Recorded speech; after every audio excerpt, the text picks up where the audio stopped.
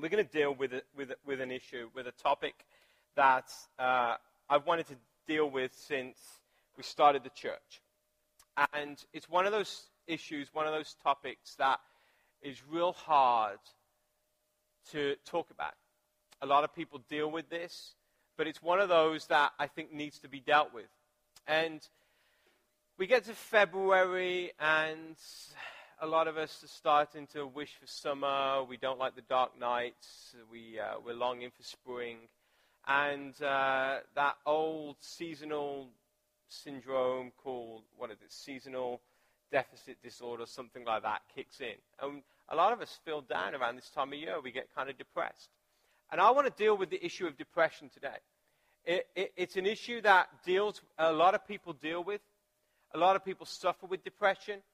But you walk into a lot of churches and they don't want to talk about depression. And the reason is because we think that as Christians we should be joyful and happy all the time. I mean, the Apostle Paul says, rejoice in the Lord always. And again, I say rejoice. But so often the truth of life is that we do go through issues and we do go through circumstances where life is not always joyful. We try to be joyful, but sometimes life is downright depressing. And we'll see in the Bible today, we'll see different issues of people who were great men of God and they suffered with big-time depression. I even believe that some of them even dealt with manic depression. And I believe that depression is something that is at an all-time high in today's society. I think more and more people are struggling to get over a sense of deep sadness within their heart, within their soul. And sometimes they don't even know how to get over that. I think no matter what they do in their lives, they try to put this and that in their lives, but still they can't get over this one thing that seems to consume their life. And it's a deep sadness that they can't explain. I think the very first man who walked this earth, his name was Adam. He suffered with depression. We see in the Bible that there was an episode that happened, and we can look at that and we can interpret that as a time of depression. However, the only time that he suffered depression was after he gained something. He gained the knowledge of good and evil. The Bible says that he ate from the fruit of the tree, the tree of knowledge, and he gained the gift of knowing between good and evil. And it was after he gained something that depression hit. And we see other examples in the Bible. We see that King David suffered with, I would say, manic depression. I would say that this man was depressed half the time and joyful the other time. I mean, he just went from one thing to another. But yet, it was only after this man gained the kingdom of Israel and became the king of Israel that he started to fall into depression. There was another man in the Bible, Elijah. Elijah was one of the greatest prophets who ever lived. He was like a superhero of his day.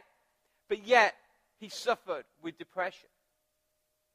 Judas Iscariot, the man who betrayed Jesus, he suffered with depression. And the only time he suffered with depression was after he gained 30 pieces of silver. By the way, Elijah, he suffered with depression after he gained his greatest victory. And we'll talk about that more in a moment. And so we see in the Bible, we see that often these people who suffered depression was after they gained a lot. And even in today's society, we see Hollywood stars, we see multimillionaires, we see successful businessmen, and we look at their lives and they've gained so much, but yet you look at inside their heart and there is a deep sadness within them. I look at people like Lindsay Lohan, who has the whole world, she could have had everything, but yet she's trying to find life in this and that, and you can just tell there is a deep sadness within her soul. And I often find that it's when people gain things. You know, some of the people who get depressed the most are pastors and preachers. You see the local pastor, and he's all chirping, he's all happy, and he's like, hey, diddly-do, how you doing? But yet, so often in his closet, in his little study at night, a deep depression comes over him. And you often find it's the most successful pastors that are the ones who are the most depressed. Because when we gain stuff, it often leads to depression. And this is the reason why. Depression started because of one thing. Because Adam committed a sin. God told him, do not eat of the fruit of the tree. But yet Adam, followed by his accomplice Eve, decided to eat of the apple of that tree. And what we find an episode that happens after that suddenly Adam comes into depression. And the reason is because suddenly sin has entered into his heart. And sin is the ultimate cause of depression. Now, I'm not saying if you suffer from depression or if you've had suffered from depression, it's because you're such a sinful person. Now, I'm not saying that. I'm saying it's because of the root of sin within every man's heart. Depression is something that is the result of that. But also we see, following on from that, depression is the result of sin, but also depression is also the result of our inadequacies. You see, we gain so much and we get so much, and the more we gain, the more we realize that there is nothing in this life that can really truly make us happy. We may get a bonus at work, but yet it doesn't fulfill that deep need within us. We enter into a relationship that we think is going to make us happy, but then it comes round and it's like, no, that feeling is still there. We have kids because we think they're going to make us happy, but yet that feeling is still there, because the more we gain, the more we realize we are inadequate human beings. And the reason we're inadequate is because God has set a mark on our lives, and everything that we do falls short of that mark. And what happened with sin? Sin separated us from God. Once we're in communion, in relationship with God, and when sin entered our lives, or sin came into Adam's life, and as a result it's come into our lives, it separated us from God, and there was a big gulf between where we are and where God is. And everything that we do, we try to build a bridge to that happiness, but yet that bridge fails time and time again, because there is nothing that we can gain that can bring that feeling of being adequate back.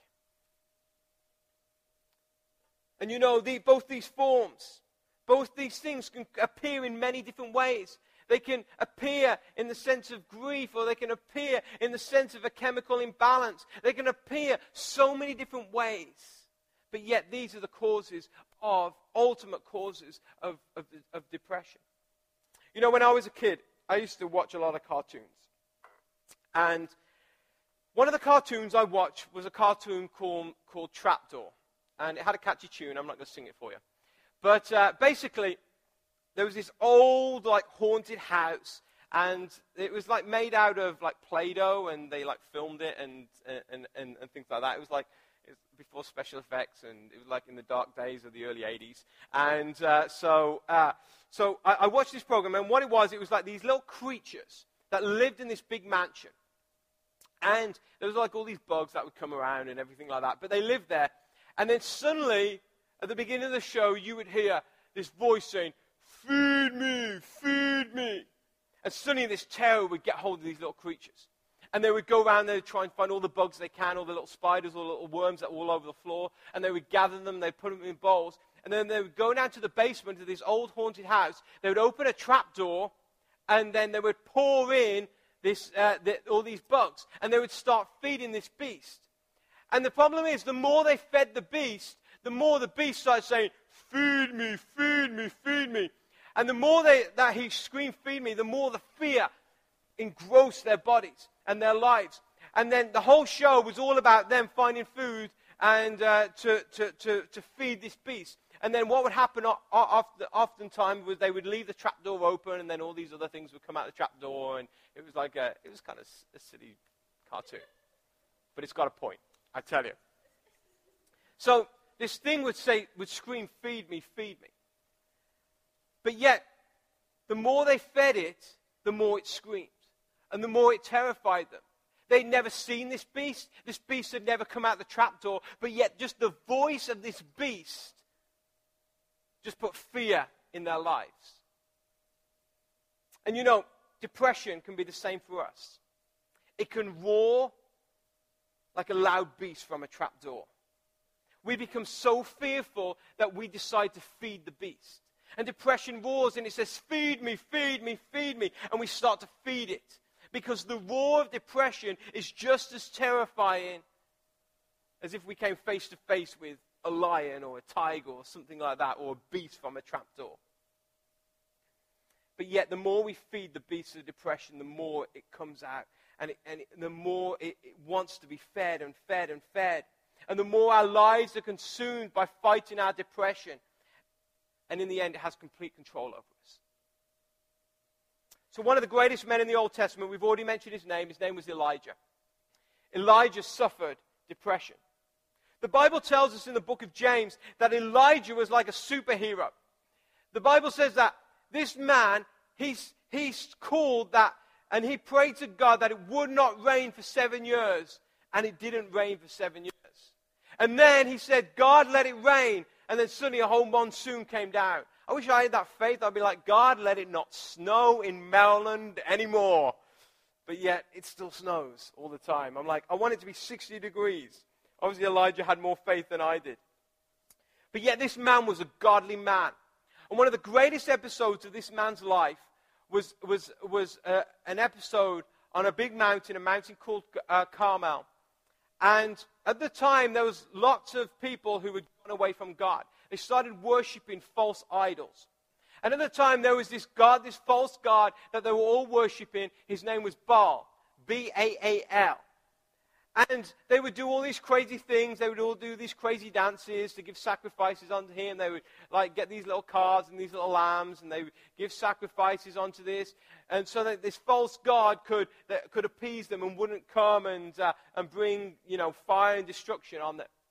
Well, Elijah was like, no, this is a nation where only God Jehovah, the God of this universe, the God of Abraham, the God of Isaac, and the God of Jacob should be worshipped. And so he came face to face, one man against 350 prophets, and he said to them, he said, okay, I'm going to command fire down from heaven, and if fire comes, then my God is real. But if you command fire from your God and it comes down, then your God's real. Well, the story goes on that these 350 prophets, they did these crazy dances, they did these crazy sacrifices, but no fire came. They tried day and night, no fire came. Elijah steps up to the plate, and he's like, fire, and fire comes straight away. And then in that moment, then Elijah kind of takes on like this super like Hulk hero, and he slays and kills 350 prophets. The greatest victory that any man has really ever had in Israel. One man against 350 priests of Baal. But yet, it was after this that Abraham started to slip into depression. And suddenly, out of his greatest victory, a depression that hurt so much came upon his life. And Elijah had a choice. He could have fed depression, or he could have starved depression. And thinking who Elijah was, we would have thought he would have been a great man. He would have starved depression. He wouldn't have let the depression get the best of him. No. Even this man who was so great, he fed depression in his life, and depression consumed his life. And it's from this episode that we can see how we can feed our depression. He fed the beast of depression in his life. And it's only by feeding the beast, or knowing how we feed the beast, do we know how to starve the beast of depression. So let's take a look at the first thing. If you've got your Bibles, if you want to turn to 1 Kings chapter 19. 1 Kings chapter 19. And verses 1 to 4. This is how depression came upon Elijah. It says, when Ahab got home, he told Jezebel, his wife, everything Elijah had done, including the way he had killed all the prophets of Baal. So Jezebel sent this message to Elijah. May the gods strike me and even kill me if by this time tomorrow I have not killed you just as you have killed them. So suddenly fear comes upon Elijah because he's just killed 350 men, and then one woman comes along and it strikes fear into him. I'm like, I think that's about right, isn't it? One woman can strike fear into a man. It says, Elijah was afraid and fled for his life. He went to a place called Beersheba, a town in Judah, and he left his servant there. Then he went on alone into the wilderness, traveling all day. he sat under a solitary broom tree and prayed that he might die. I have had enough, Lord, he said. Take my life, for I am no better than my ancestors who have already died. So this woman has found out that Elijah has killed these 350 priests. She has got so mad, she has decided, I'm going to take his life. She sends a message to Elijah, and fear grips hold of Elijah. And it's through this fear that suddenly a deep depression comes on Elijah. And have you noticed, if you've ever suffered from depression or just deep sadness, just one event, one little thing in your life can bring on a whole complex of emotions. Really, for Elijah, in the whole sum of his life, this woman sending this little death threat was nothing. Why should this man, who was such a great man for God, who had done so much, he'd even commanded fire down from heaven, and now, just one little message from a woman called Jezebel caused him such grief. And we see here, the first thing that Elijah did was this. The Bible says that Elijah went off alone into the wilderness. The first thing he did, and the first way that we feed the beast of depression in our lives is this, is we disengage.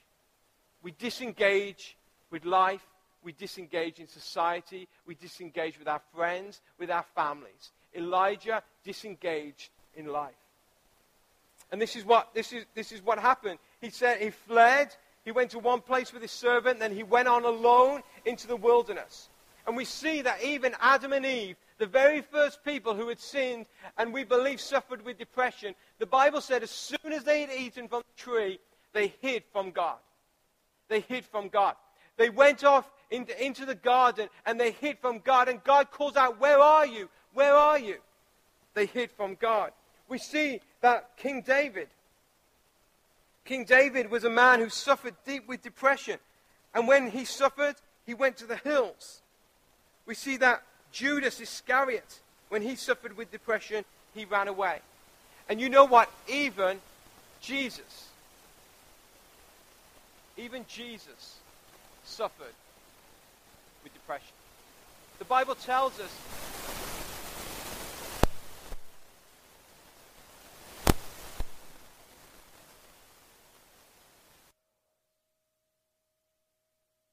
Are we good? There we go. Sorry.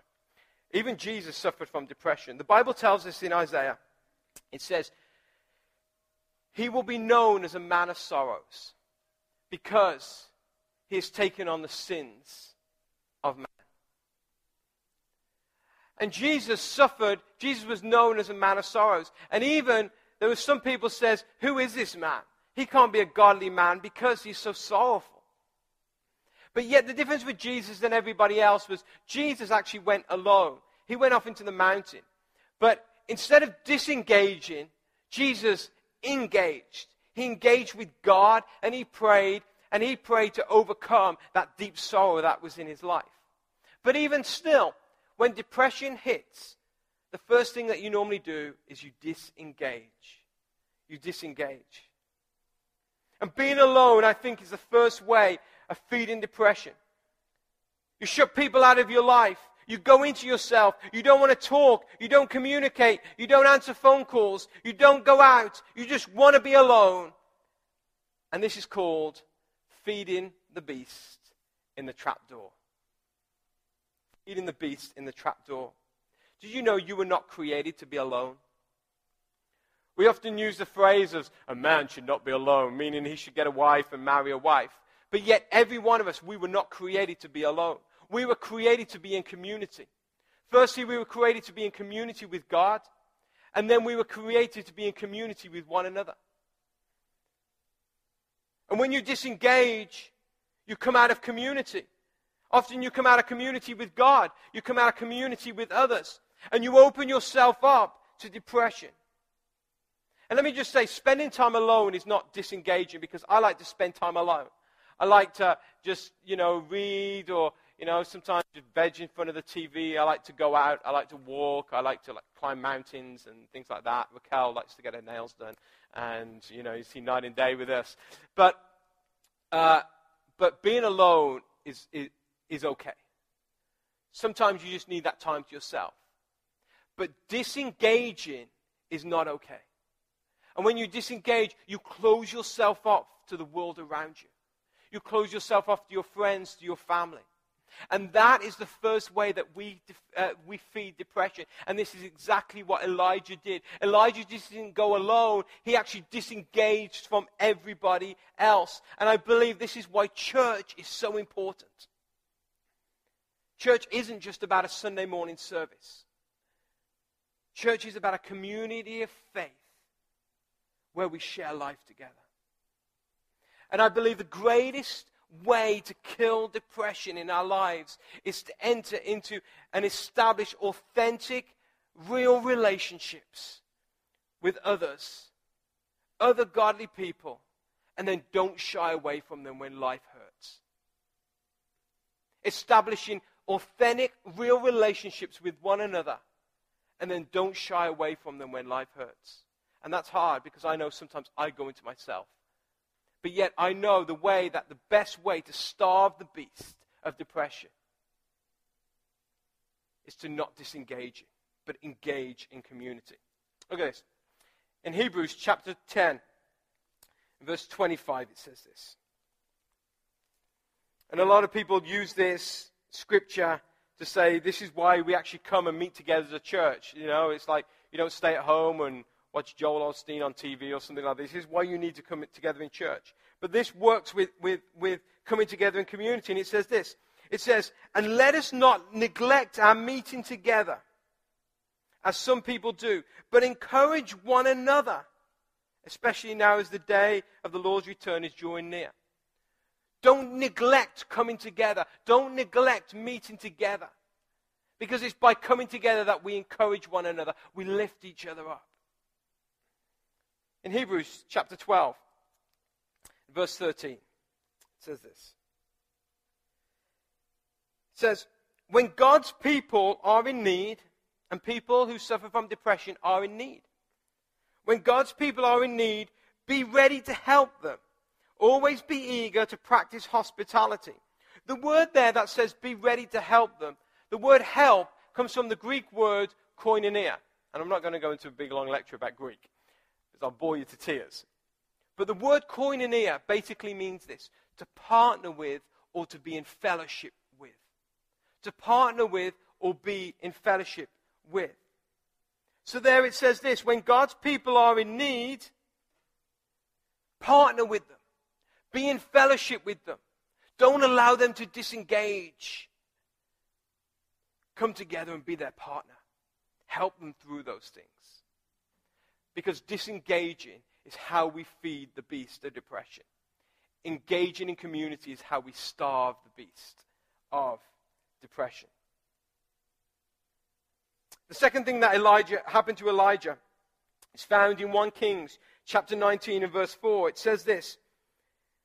It says, then he went on alone into the wilderness, traveling all day. He sat down under a solitary broom tree and prayed that he might die. He says, I've had enough, Lord. Take my life, for I am no better than my ancestors. You know, the first thing that happens when we disengage is suddenly we start to lose purpose in life. Purposeless comes. And when we start to lose purpose, we start to feed the beast in that trap door. We suddenly start feeling that there is no purpose to this life. And Elijah was a man who cried out, God, just take my life. I don't want to live anymore. I want to die. Just take my life. This man, Elijah, was one of the greatest men who had ever walked this earth. He had impacted so many lives. He had stood up for God. I mean, people throughout the centuries have stepped up their faith in God because of this man, Elijah. Elijah had so much to give to other people. But yet, when you come off alone and you disengage, suddenly you start to realize, there's no purpose to this life. I mean, why am I living? Why am I even living? There's no purpose at all to this life. And you know, each of you, God has got such a great purpose for you. God wants to use you in such a way.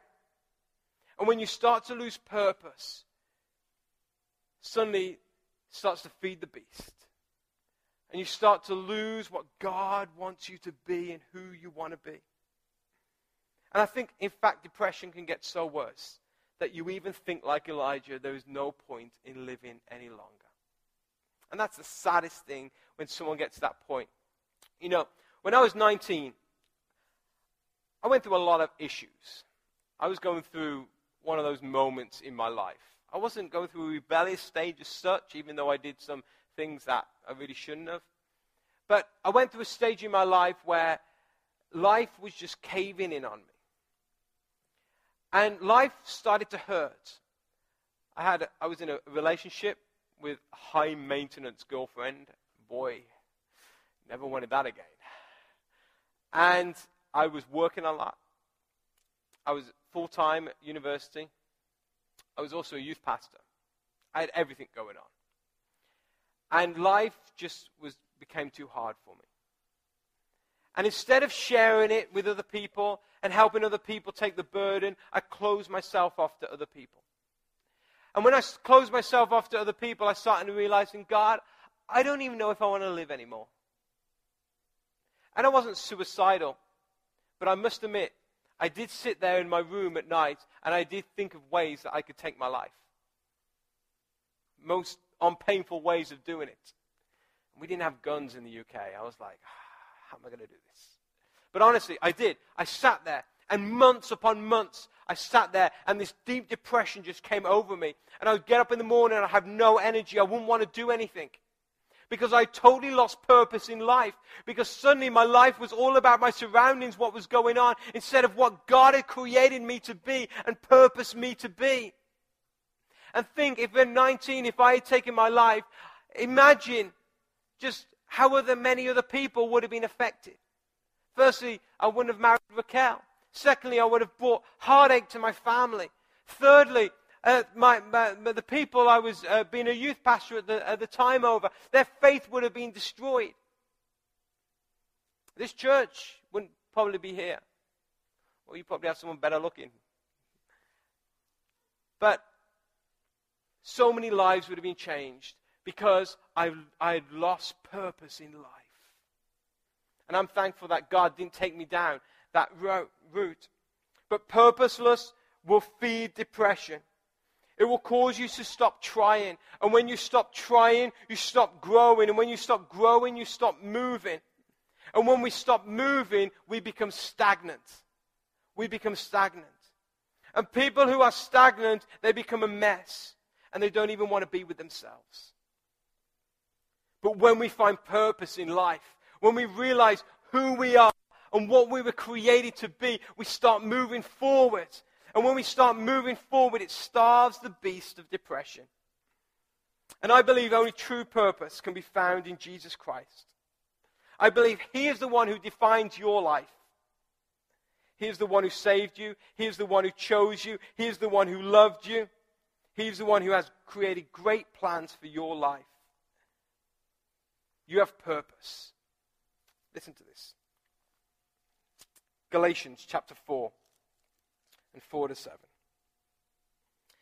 It says, "But when the right time came, God sent His Son, born of a woman, subject to the law.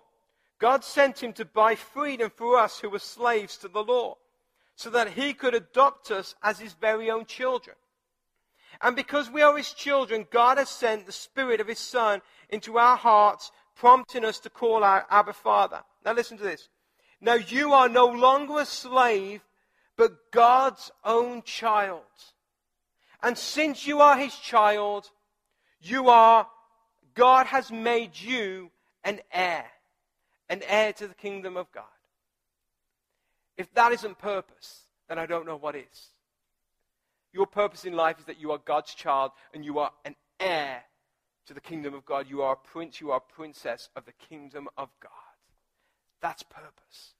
That's something to live for, because you know that you are inheriting something way more than anything this earth could have, and that is the kingdom of God. Purpose. When you disengage, you start to lose purpose. And when you start to lose purpose, finally, you lose perspective. The final part of this story of Elijah is this. 1 Kings chapter 19, verse 5, it says, "Then he lay down to sleep under the broom tree. But as he was sleeping, an angel touched him and says, 'Get up and eat.' And then it goes on, and the angel gave him food to eat. It says, so in verse 8, he says, so he got up and ate and drank, and the food gave to him enough strength to travel 40 days and 40 nights to Mount Sinai, the mountain of God, where he came to a cave where he spent the night. But the Lord said to him, 'What are you doing here, Elijah?' Elijah replied, 'I have zealously served the Lord God Almighty, but the people of Israel have broken their covenant with you, torn down your altars, and killed every one of your prophets.'" And then this is where he loses perspective. "I am the only one left, and now they are trying to kill me too." I am the only one left, and now they are trying to kill me too. Elijah believed that he was the only godly man left in Israel. He'd lost perspective. Because the Bible tells us in 1 Kings chapter 19, verse 18, the Lord says this to him. It says, "Yet I will preserve 7,000 others in Israel who have never bowed down to Baal or kissed him." Elijah thought he was the only one left who had served God, but in fact, there was 7,001 who had not left God. He'd lost perspective. Elijah became so consumed by depression that he started to act irrationally and then think irrationally. And often, when depression strikes, it attacks our perspective. This is how we think. We think no one cares. Nobody understands. Nobody knows what I'm going through. We think we're the only ones who suffer. When I was 21, I went to India for a few weeks on a missions trip with my dad. And I was still suffering with some form of depression at the time. I came back from India and my depression went. I still had days when I went through sorrow and I was down, but my depression went, and this is why. I suddenly saw people who had nothing. They had nothing. I mean, I'm literally saying, I saw a young boy, who was living on the streets with a toothbrush, and there was water coming down the road, and he was cleaning his toothbrush with the water that was coming through the streets. Nothing. These people had nothing at all. But yet, there was something about these people that I could not understand. They were the happiest people I'd ever seen in my life. They were so happy. They were smiling. They were so joyful to see you. Their families were just put together, and they just seemed functional. They had no money. They had nothing, but they seemed functional. And suddenly I began to gain perspective and realize I have everything in this life. And even though how much life hurts, my life does not hurt as much as it hurts those people in India. But yet they have found something to be happy about. And my depression just went. And when we lose depression, we feed the beast. But when we start to gain perspective in life, it starts to starve the beast. And I'll be honest, I wish I could take every one of you for like a day to India. It would change your life. Because you would gain perspective of how good we really have it here. In Hebrews chapter 4 and 14 to 16, it says this. "So then, since we have a great high priest who has entered heaven, Jesus, the Son of God, let us hold firmly to what we believe. This high priest of ours understands our weaknesses. He faced all the same testings we do, yet he did not sin. So because of this, so come boldly to the throne of our gracious God, where we will receive his mercy, and we will find grace to help us when we need it the most." Jesus has suffered exactly what you've suffered. Everything you've suffered, Jesus has gone through. He's been tested just as you've been tested. But yet he has overcome it. And because he has overcome it, you can come boldly to God and you can overcome it as well. Judas Iscariot fed the beast of depression, and it eventually took his life. Depression hurts. And depression kills. Some people, it does kill their physical body. Others, It kills their spirit, it kills their soul, it kills their purpose, it kills their life. It takes the very life out of them to the point where they are just really a ghost of who they really are.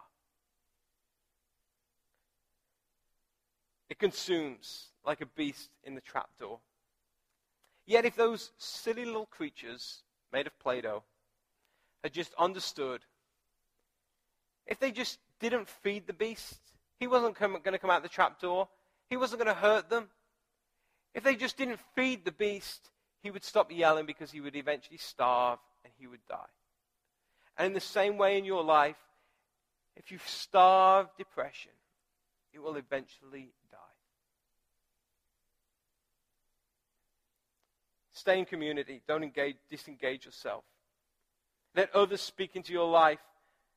Focus on who Jesus is and who you are in Jesus Christ. And just think there are people in this world who have got it so much harder. Don't lose perspective.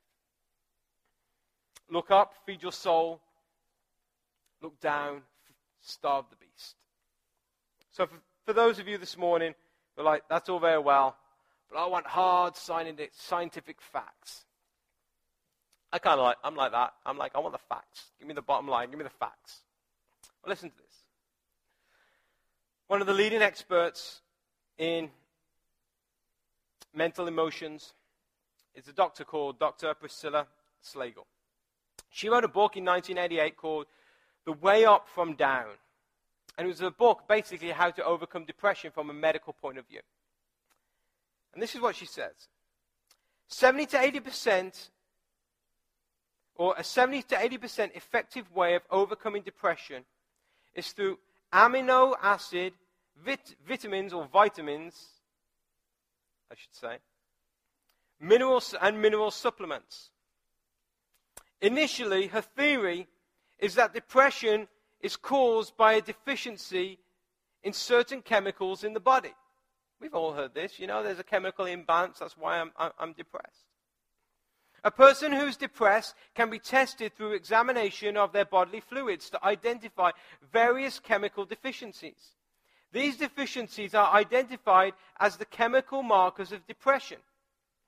When various chemicals become depleted, the ability of one cell to communicate with another is impaired. And this tends to create depression. And the whole book is dedicated to this theory. However, the very last chapter comes. And this is what she says. Even though you follow the biochemical program, if you continue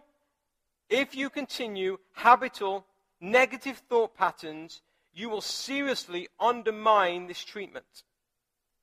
Persistent negative attitudes can lead to constriction and bondage, whereas constant positive thoughts and expectations create expansion and freedom. Someone has said we suffer because we don't see things as they are, but instead we see things as we are. She said we can only learn to see things differently by wanting to see them differently. And basically the implication of all that she recommended was this. She can't help people who are already depressed. Her thoughts and her treatments can only help people who don't think negatively. Depression hurts. And science will tell you it's because of this, this, and this, and this. And I don't knock science. I like science. But yet the only way that you'll really overcome depression is from a biblical standpoint. And that is by staying in community, knowing who you are in Jesus Christ, keeping perspective, and keeping purpose. That's it. And we're here as a church to help, to engage you, so you can starve that beast that is crying out, feed me, feed me, feed me. Because depression hurts, depression kills, and depression is something that every one of us are prone to and we could suffer. But yet, God has come and He has overcome. And because he has overcome, you can overcome as well.